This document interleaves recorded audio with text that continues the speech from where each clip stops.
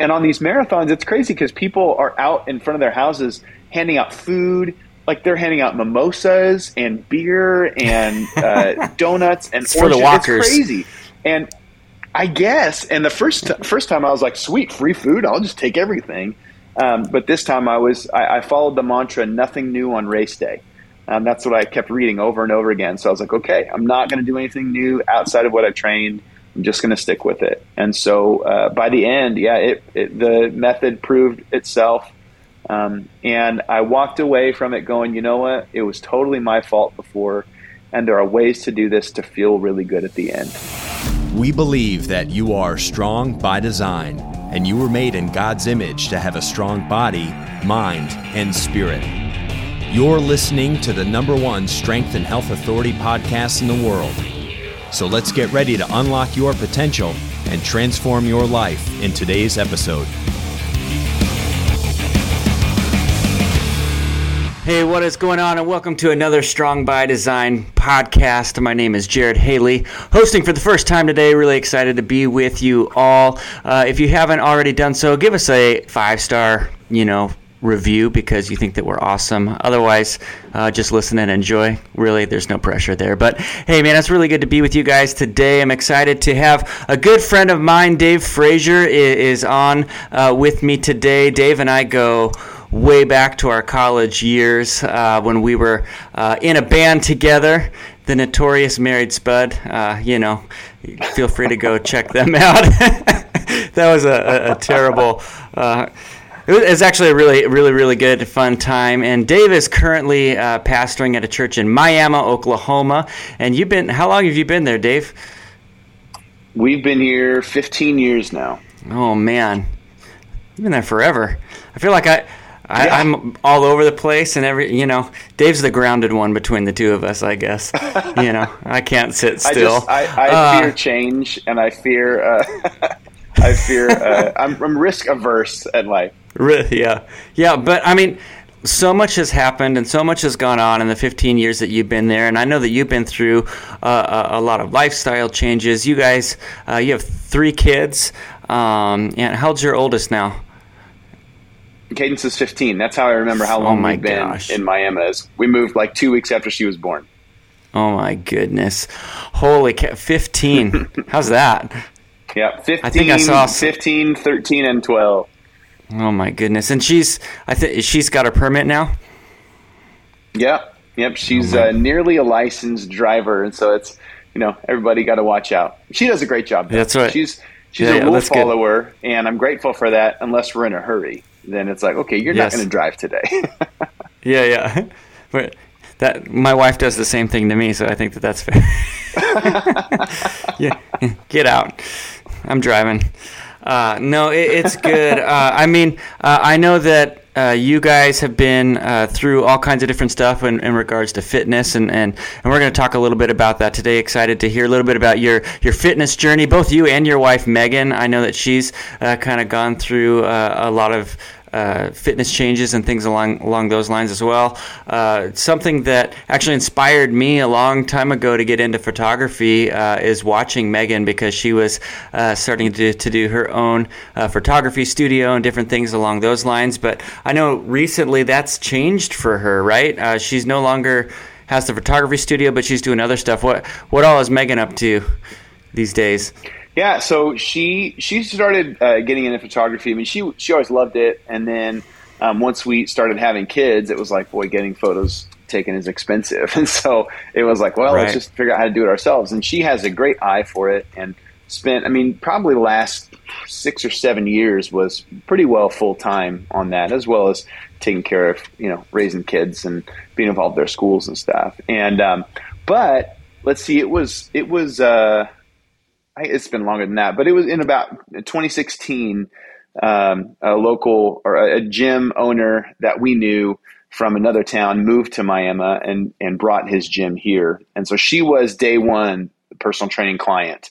And it was like, she was always an athlete when she was younger. And then as we had kids and were, growing our family and stuff, she was so focused and doing that so well that she just didn't quite have the outlet or the opportunity to take care of herself in that way. And so when she started doing that, started training,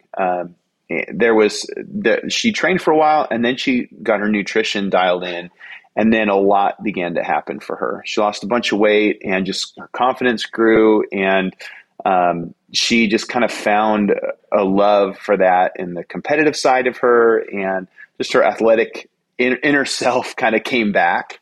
And so that's been really fun to watch her do that. So now the balance has really shifted to where she's training clients from 6:30 in the morning till like 2:30 in the afternoon every weekday. And so she's doing that a whole lot, and she's backing off on photography quite a bit because the schedule works a lot better with our family. When I'm home from work and the kids are home from school, that's typically when she'd have to go take photos. And so now it's more beneficial for us that she would be home in the evenings, and so we can do family stuff. And so she's really made that shift, and I'm just really proud of her for leaning into it. And she's always loved people and making a difference. And so with her training, she's experienced a lot of transformation with her clients, and that brings her a lot of joy. And so she's making a really big difference doing that. So that kind of got our whole family into it, hooked up at the gym and working out and having that be a priority for us. And so it's just been a really cool journey. Yeah. And when a mama changed the nutrition, it changes the nutrition for everybody. That's for sure. What kinds of things? I'm just curious. We are kind of going through our own transformation of what we're eating and trying to be smart about what we're eating. I'm curious, what kind of major changes did she do and are you doing? So one of the biggest things was paying attention to our macronutrients. And, we always heard, or the conventional wisdom is, calories in, calories out. If you want to lose weight, you just got to burn more calories than you consume. And that's true. Like, that's the science side of it. But there's also ways that you can hack that a little bit more by paying attention to your balance of macronutrients. And so that's proteins, carbohydrates, and fats, and the balance, the percentages of those that you're consuming within that caloric intake. And so one of the biggest things was just eating more protein. As we've grown in this and, followed all kinds of different, coaches, nutritional coaches, trainers, things like that. The really kind of the sweet spot seems to be trying to eat at least your body weight in grams of protein per day. Which, when you start tracking per day, when you start tracking that, oh my gosh, it's so much protein. And when we go, when we eat places, you're not going to get that much, and protein's expensive. When you're talking a bunch of beef, it's pricey. And so it's way easier to have processed foods or to have, carbs lying around and fill up on those kinds of things. But the more, that is going to aid in building lean muscle mass. And so the more muscle mass you have, the more efficient you can burn fat. And so we've tried to balance keeping our caloric intake at somewhat of a deficit for portion of the time, and then balancing that with trying to eat in a little bit of a surplus at different times to try to gain more muscle, but always trying to, dial that in a little bit and make sure that you're getting enough protein to build that muscle. Yeah. And then also eating enough carbs to have the energy to work out and live life. And, we really look at it like it's a functional thing. We're trying to live a great life and be active with our family and in our community. And if we're fueling our body properly, then that's going to happen a lot more. Yeah. I know it's interesting with protein. I know as Christiana, she's been doing a detox and working on getting, eating correctly and things like that. And it's interesting how even with protein, it helps with your hunger cravings and that hunger curve, right? Where if you're eating a bunch of, you could get full, but then you find yourself hungry again in an hour. Where if you're eating enough protein, it helps curve that, especially at night. I think, eat enough protein at night, you're not having that hunger strike at 9 o'clock before you're ready to go to bed, which is a terrible time to eat. Unless, I don't know, I'm trying to gain weight. And so anytime I can eat, I'm eating. It doesn't matter to me. I'm gonna try to put it in, and it's fun because a couple of the guys here, Chris and Mike, they'll offer to bring me like a burrito during the day, and they'll say, "What burrito do you want?" I said, "Whatever is going to make me fatter." So they're helping do their part and bulking me up for Thanksgiving, but it's really really awesome. I know that. Go ahead. Well, I was saying a big part of our transformation as a family is readjusting our relationship with food. Sometimes there's this almost toxic relationship with food where either you're obsessive and you're like, oh my gosh, I ate a giant burrito, so I've got to go do 3 hours of cardio. And you look at things as like punishment, or you can say food is just fuel, and if I want to, just like when I fuel my car, I want to put good fuel in it to make it run properly. I just want cheap fuel. So Dave. I want to. Well, these days, right? And maybe if I'm driving like another car, somebody else's fancy car or something. Uh-huh. But yeah, I mean, just having a healthy relationship with food is a game changer. That it's just fuel, and it tastes good for sure. When cooked properly. That's right. No, that's actually been a big piece of it. This program that Christiona's in is like, if you don't enjoy what it tastes like, you're not going to eat it. And so they're all about, make it taste good. Like don't feel like you have to eat plain chicken and rice with no seasoning, because you're going to get bored of it and you're going to quit and you're just going to go back to what you're doing before. And so Christiona's had a lot of fun with just experimenting with flavors and spices and seasonings and different things like that. And she always does an amazing job. She has an incredible palate anyway. And so then she gets to kind of play and toy with things, and we're all eating better because of it. So it's a good thing. That's awesome. But I know, so Megan changed, and obviously, like I said, a lot of times some of that stuff will spark with our spouses, but it was a big deal for you too to start changing how you were taking care of yourself as well. When did you start really diving into fitness? Was that around the same time, or did it take a little bit? So, she started in 2016, and I was actually in the process of training for a marathon at the time. So I've always been pretty decent, I guess, since like my 20s or whatever, at just endurance stuff. So long distance running was a thing that I was decent at, and I thought, well, hey, I'd run 6 miles. I go, well, maybe I could run a little further. And then a friend of ours, Adam Monahan, was an ultra marathoner and was one that was encouraging me to run further and further. And so I finally signed up for my first marathon in 2016. And so that was like... Just to clarify, a marathon is how long? 26.2 miles. Okay, got it. That's a long ways. Got it. Continue, yes, sorry. I signed up for my first marathon, and so I was training for that, and it was like... it was spring of 2017, I think. Something like that. And so she started in 2016, but I was still training. So I was like, well, I don't want to start working out and get off my training plan. So I'll wait till I'm done with the marathon, and then I'll jump in at the gym.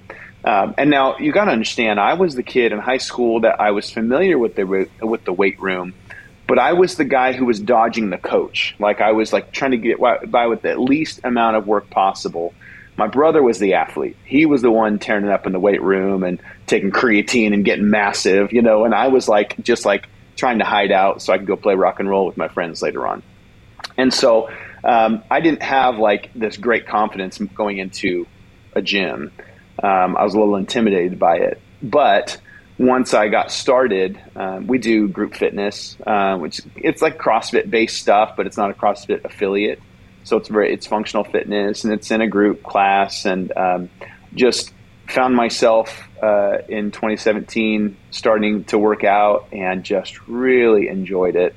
Enjoyed how I felt, enjoyed the people, like the community side of it was a huge thing. And then the discipline of it. Like I am a fan of being disciplined in things because it's not natural to me. But when I have a goal or I have people expecting something of me, I do a lot better. And so it was at that point that I started working out there.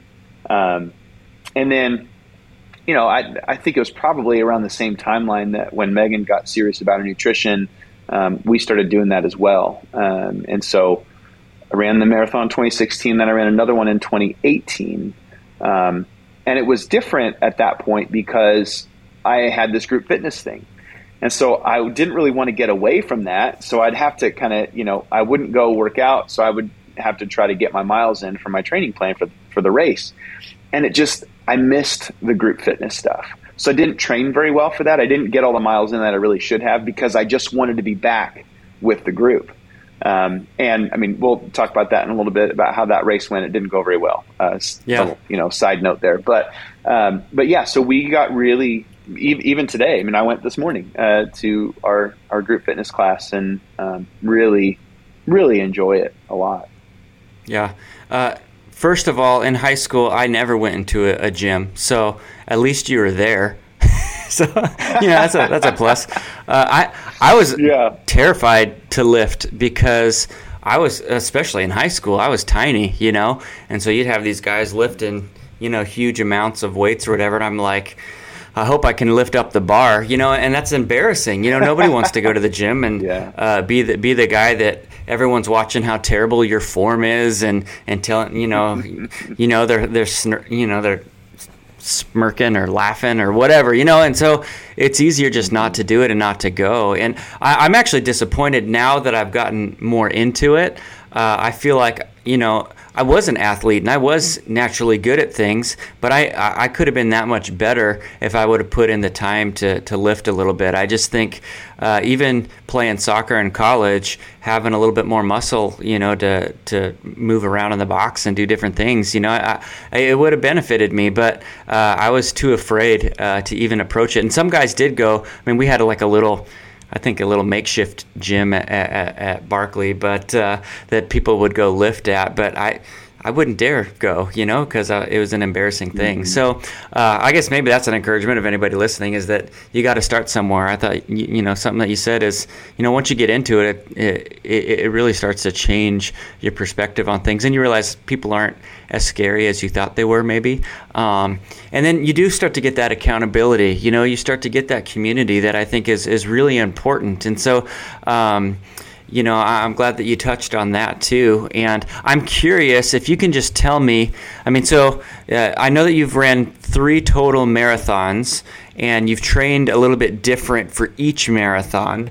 And so I have no idea I run if I'm playing a sport, I'm happy to go run and pay attention to whatever else is going on. But running just to run and my goal of being able to run a further distance, it's never been appealing to me. So I have no idea what even goes into, okay, I'm training for a marathon, what do I do? So maybe you could just start at the beginning with, how did you originally start training for marathons? So that's a good question. My first race in 2016, I was just running a lot. I had no ambition of running a race. And we were at a youth pastors conference or like a retreat in Osage Beach, Missouri. And our friend Adam was there, and him and I went out to run, and there was this like brand new highway that had just been paved and wasn't open yet. And so we're running, everybody's like shopping at this outlet mall, and him and I went for a run, and it was the coolest experience running on a brand new paved highway with no cars around. And that was like the furthest I'd ever run. I think it was like 6.5 miles or something like that. And I just, like I was saying, I just kind of pushed myself to go, hey, I wonder if I could run a little bit further. And I, had a crazy thought, if I could run this far, then I guess I'll keep on going. And so that was, something that I thought, well, if I'm good, then I could just kind of keep increasing. And the recommendation is to add about 10% to your distance every week. And so I just try to keep adding 10% to my distance. And now that first marathon, I'd run a half marathon a while before that. And that's 26.2 divided by 2. That's 12.1. There you go. but I just got into it, and as I kept increasing my distance, the first one I was younger. I mean, like mid-20s is a different story, or I guess early 30s is a different story than late 30s. And I still had, and I wouldn't want to admit that until I've experienced this. I'm like, oh yeah, no, it's a difference. And so I could just push my mileage and ended up running really well. That first marathon, I ran the whole thing except for at mile 25, I stopped and walked for like a quarter of a mile. And that was my big thing. I was like, I want to run the whole thing.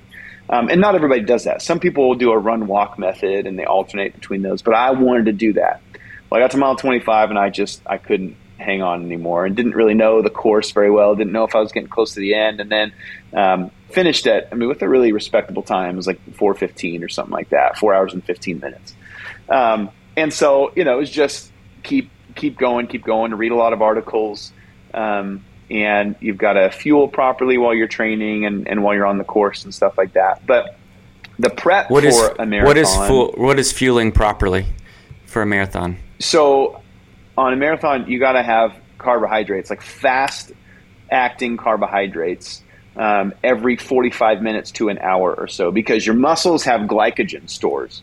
And that's what your energy comes from. And so they say in 45 minutes to an hour of sustained exercise, then those glycogen stores are depleted. And so you got to fill them back up again to keep going. And so they have these packets. They're called GU, G-U.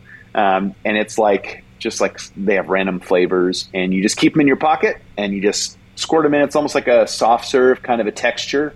They're not very tasty. But it gives you just enough energy to keep going. And so that's a common thing that's used. And so I would train with those. When I found a training plan online, and it was like a 18-week training plan or something where you're running 5 or 6 days a week with a rest day, 2 rest days built in, and your Saturdays are your long runs, and you increase the distance methodically. But you're running, 3 to 5 miles for the first quarter of the plan and a day, in the first couple of weeks. And then you increase to 5 to 8 miles a day in those middle ones. And then the end, you're supposed to taper down a little bit. So I just, it's running a lot. I'll there's more detail later on, but, getting your fueling strategy figured out. What am I gonna eat goo? How am I gonna drink? How much water am I gonna consume? How am I gonna replace electrolytes and things like that? So you kind of think through all that stuff, and there's tons of resources online. And so my first one, I was young and didn't have to stretch, didn't have to think about much. I just got out and ran. Other than hearing other people that had run marathons that said, hey, you got to make sure you're fueling every 45 minutes or so. I was like, okay, I can do that. And so that was basically the guidance that I had. Run a lot of miles and make sure that you have something to replenish your sugars, and that was it. And it worked really well the first time.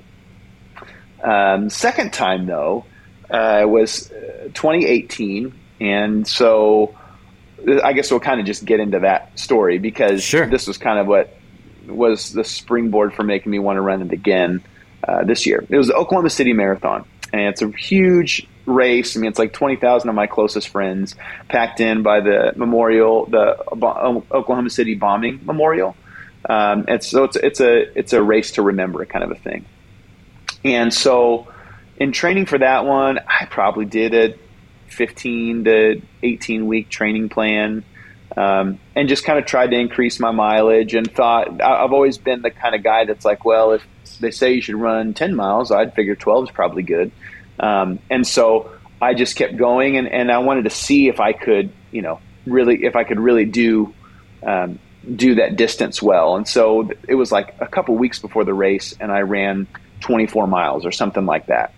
And as I've learned, you're not supposed to do that. You're supposed to hit your peak at like 21 miles 3 weeks before the race and then taper back, do like 13 the next week and then 8 the next week. And then it's race week for your long runs.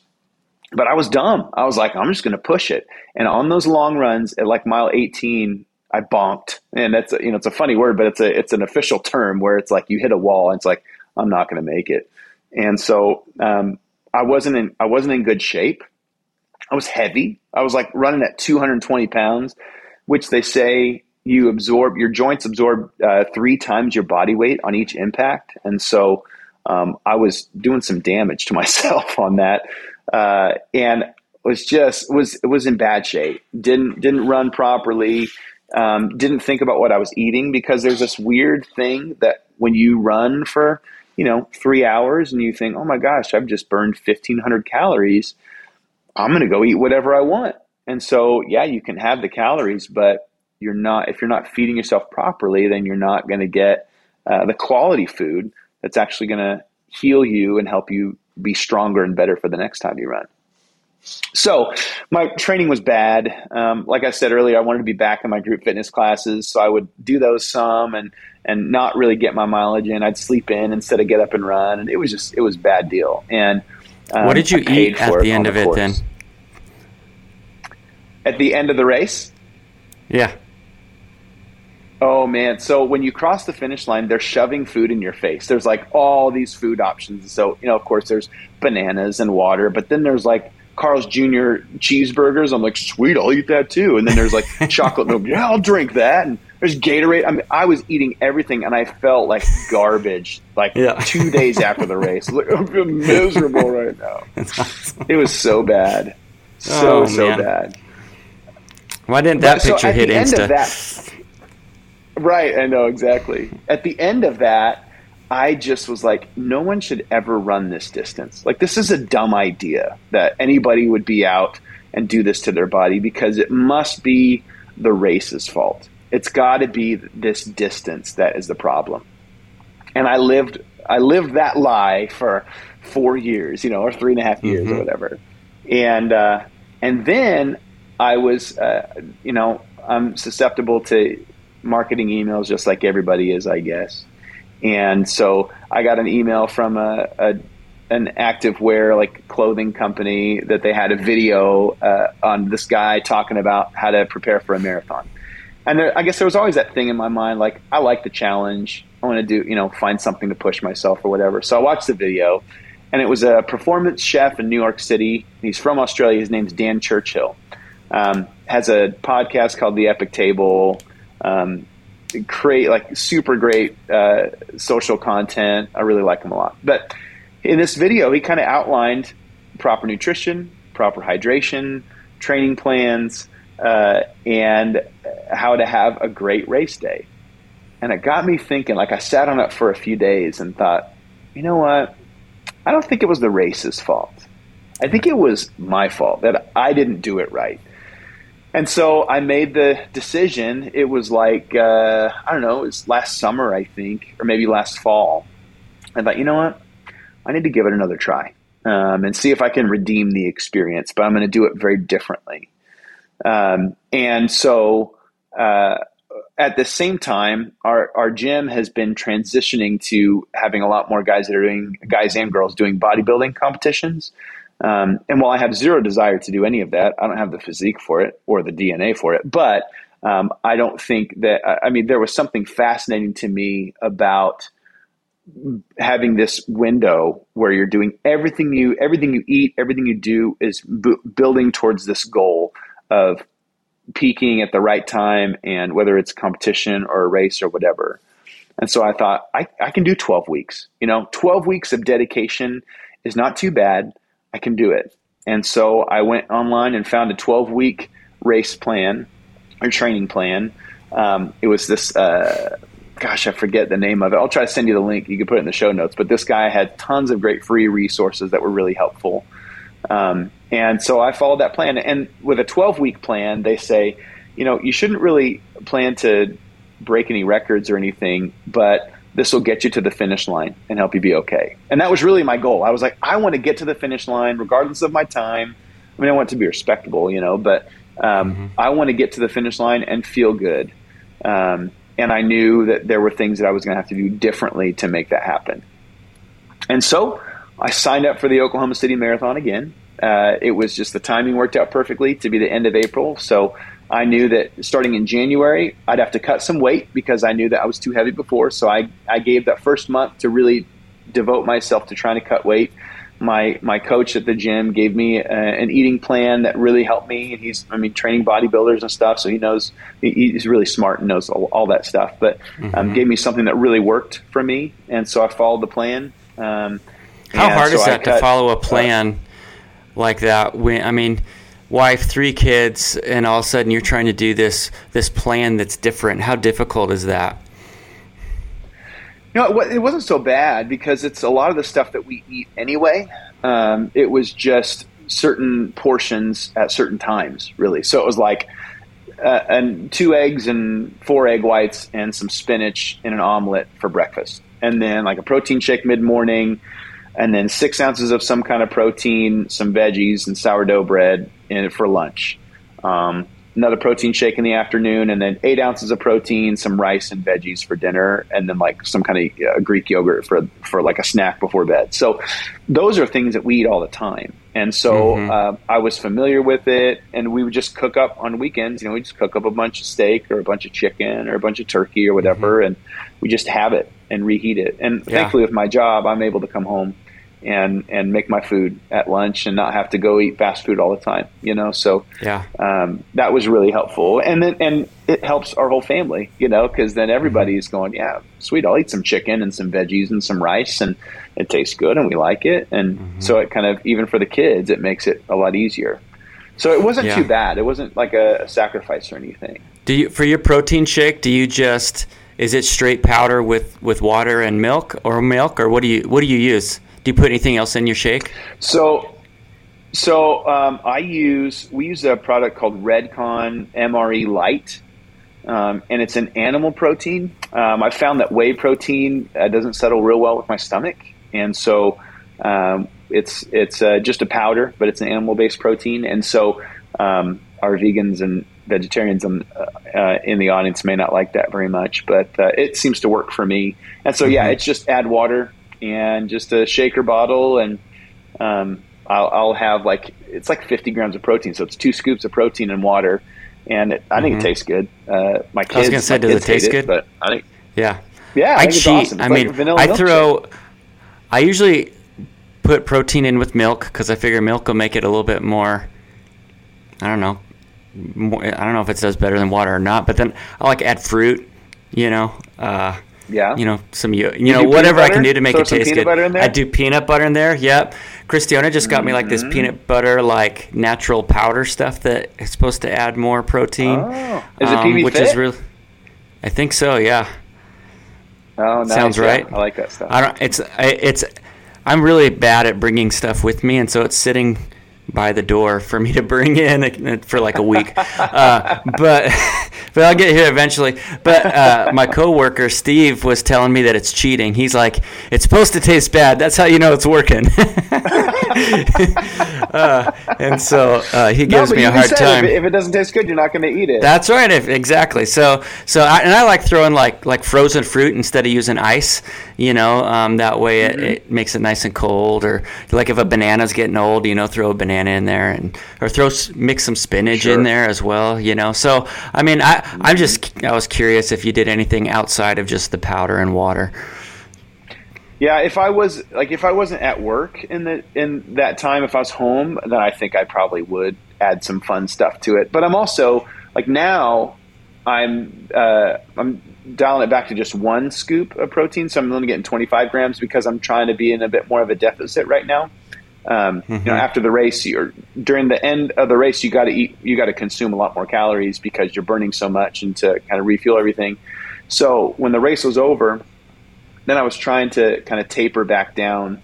And then we've done some traveling and stuff. So I'm really trying to lock in to a deficit for the another 12-week window. I'm trying to go, okay, I'm going to do this and tighten it back up. So I'm only doing 1 scoop of protein during my mid-morning and mid-afternoon snacks, I guess.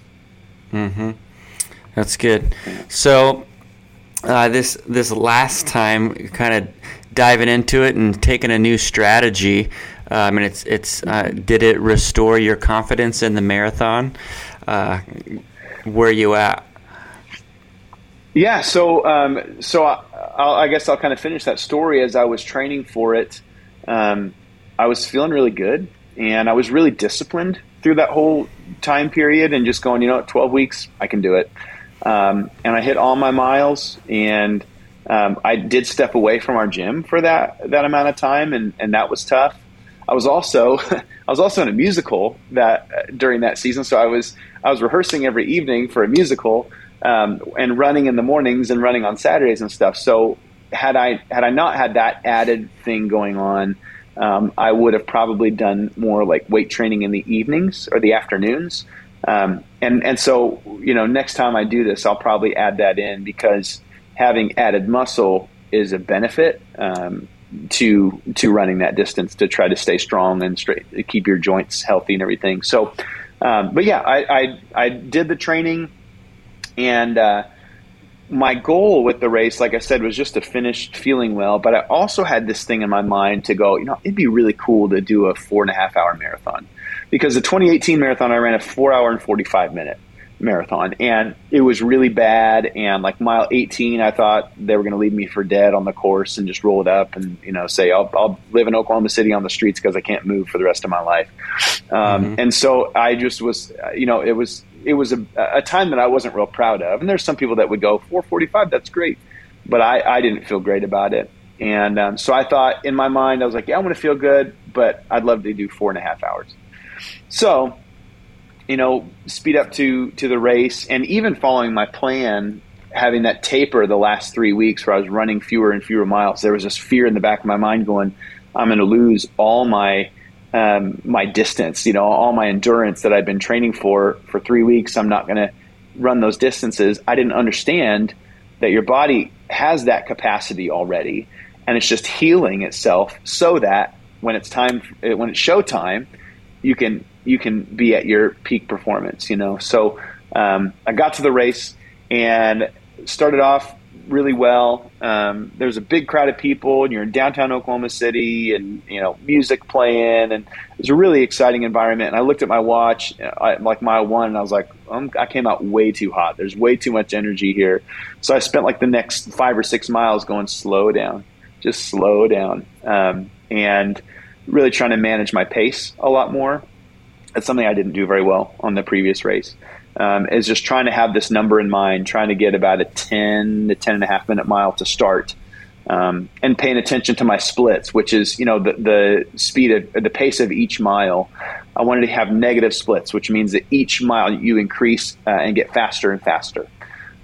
So I had that in my mind and thought, okay, I need to start slow enough so that I can increase my speed by the end, because it's a long, 26.2 miles. I got to do this for quite some time now. And so in my mind, 4.5 hours would be really cool. I get to about mile 19 or so, and I'm pushing it. I'm like running about a 9-minute mile. And I thought, you know what? If I haven't died by now, I can probably keep this up. And so I thought, I'm just going to keep going, and kept running. And Oklahoma City has these really beautiful neighborhoods you run through. So I was able to be distracted looking at all the neat homes and stuff. And then there was a pretty significant downhill. So I was just striding out on these downhills. I hit, Megan was looking at my pace, and she was like, I hit like an 8.5 minute mile on mile 23 or something like that. It was just crazy. And then there's this steady incline for 2 miles where you're just going slow and steady. And it was just a mind game at that point in time, where you just got to keep going. So I just got to put one foot in front of the other and keep moving, and not think about how much it's a bummer right now. And when it was all said and done, I came around the corner on this last straightaway and just was sprinting with all I had, which looked funny because I didn't have much left in the tank, so it wasn't much of a sprint. But in my mind, I was going very fast. And so yes. I finished at 4 hours and about 14 minutes, which was, beat my previous time. The first marathon time was 15 minutes faster than I had hoped to be, like in my secret goal. And by the end, sure, my feet hurt, my knees hurt, but I felt really, really good. I had a different fueling strategy this time. I didn't use goo. I was trying to pay attention to my rehydration as well, and my electrolytes and stuff. And so I used a product called Tailwind, which is like, it's a liquid. You mix it with water. So it's like a powder, you mix it with water, and it's a carb source, but it also has electrolytes in it to help replenish a lot of what you're losing through sweat. And so Megan would meet me every 5 miles. She'd have a new shaker bottle for me.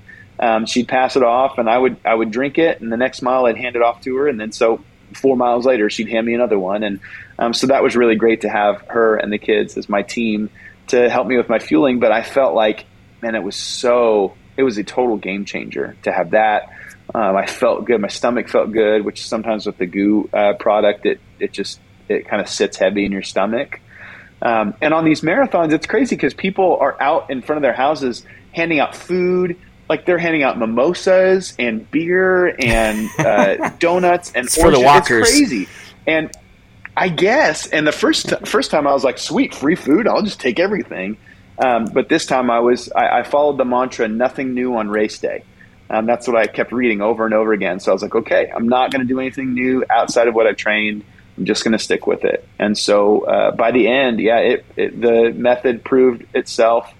And I walked away from it going, you know what? It was totally my fault before. And there are ways to do this to feel really good at the end. And so now my sights are set on, oh my gosh, what else could I do next? Could I do a faster, could I do a sub 4 hour marathon? Could I do a triathlon? Could I, what's the next thing for me? And I'm optimistic about it that whatever I do, I'm going to train for it properly and it's going to be a great experience. So do you have an idea of something that you'd like to do? Oh yeah. I've thought about doing triathlon for a while, and it's funny because I'll think really heavy about them when I'm driving somewhere for a significant amount of time. Like we were in Mexico over spring break, and on the way back, I was like going, "Yeah, I could totally do a triathlon. I could do an Ironman, which is like a full marathon. You swim like 5 miles and ride a bike for 100 miles or something like that." And then when I got home, I thought about the reality of that. I was like, "That sounds miserable. No way I want to do that." But I think like an Olympic triathlon, an Olympic distance where it's like you run a half marathon, you swim a mile, and you ride like 50 miles or something like that. I feel like that would be something fun to challenge myself to try to do. So who knows? Yeah. And my kids are at the age to where I don't want to spend a ton of time. I don't want to take a lot of time away from what we're doing. Our evenings are pretty booked. And so I feel like there will be a season where I could invest a lot more time into something like that. But for now, I'll be 40 next year. And so maybe doing a triathlon when I'm 40 years old would be pretty fun, but not an Ironman or any ultra marathons or anything. Those aren't interesting to me. Yeah. I'm curious. For me, when it comes to running, it's never something that I'm like, ooh, that'll be fun. I always felt like actually, cause we would go on, there'd be like pastor retreats and, especially all of the Barkley guys, if they were there, it's like, hey, we're going running. I'm like, well, I'm kind of the odd man out. You guys have fun. And they're like, come on, it'll be great. And I'm like, good. It never appealed to me, and so I'm curious, what is the draw for you when it comes to running? Because you have to be in it, right? Your heart has to go, yes, I love this, or else there's no way that you're gonna. It goes beyond the challenge, right? There has to be some sort of joy there that you're drawn to, and then in those challenging moments when it feels like, man, I don't know how I can continue. Where does your mind go? Those are good questions. I think that some people are community runners where they love to have someone with them to keep them company, to talk to them and stuff. I'm not that guy. I would much rather just run by myself. And I think shut up. I'm running a race. I think part of it is my introvert side. I'm a bit of an ambivert, I think, or maybe leaning more towards being an introvert, to where I just like the what-trovert, an ambivert? Ambivert, where you're both introvert and extrovert. That was kind of like ambidextrous. Like ambidextrous. Got it. Yeah, okay. Yeah. I'm with you. I'm tracking. I'm there. An ambivert. Yeah, I like the solitude to it, and I don't listen to music when I run. I listen to audiobooks or podcasts, and so if it's a book that I really am enjoying and look forward to listening to, then I can't wait to get out and run and to have that time to do that. And I typically, I go early in the morning before everybody's awake, and it's just a good thing that I really love now. And I also feel like I'm just naturally kind of good at it. Like, I'm not going to run the Boston Marathon. I'm not that kind of an endurance athlete, but it's always been just kind of the thing that I can do, and I feel good about that. And so that's part of a draw too, is that it's something that I feel like I can be successful at. And it's, I don't know if it feels exclusive, because there's like less than 1% of the population has run a marathon or something. And then the more you run, the less, the smaller that gets. And so it feels a little bit like, hey, it's something special. I'm part of a group that is, not everybody. And so that feels kind of neat. But yeah, definitely, I like the solitude, and I like running in new places and seeing new things. And then like when I've gone back to places like Oklahoma City or, places that I've run other races and stuff, like being able to look around and go, oh, I remember that. I remember that turn. I remember where I saw that place and thought, oh, that, that looks cool. Or it just triggers a fun memory for me. So some people might say it's sick. My wife does not like distance running whatsoever.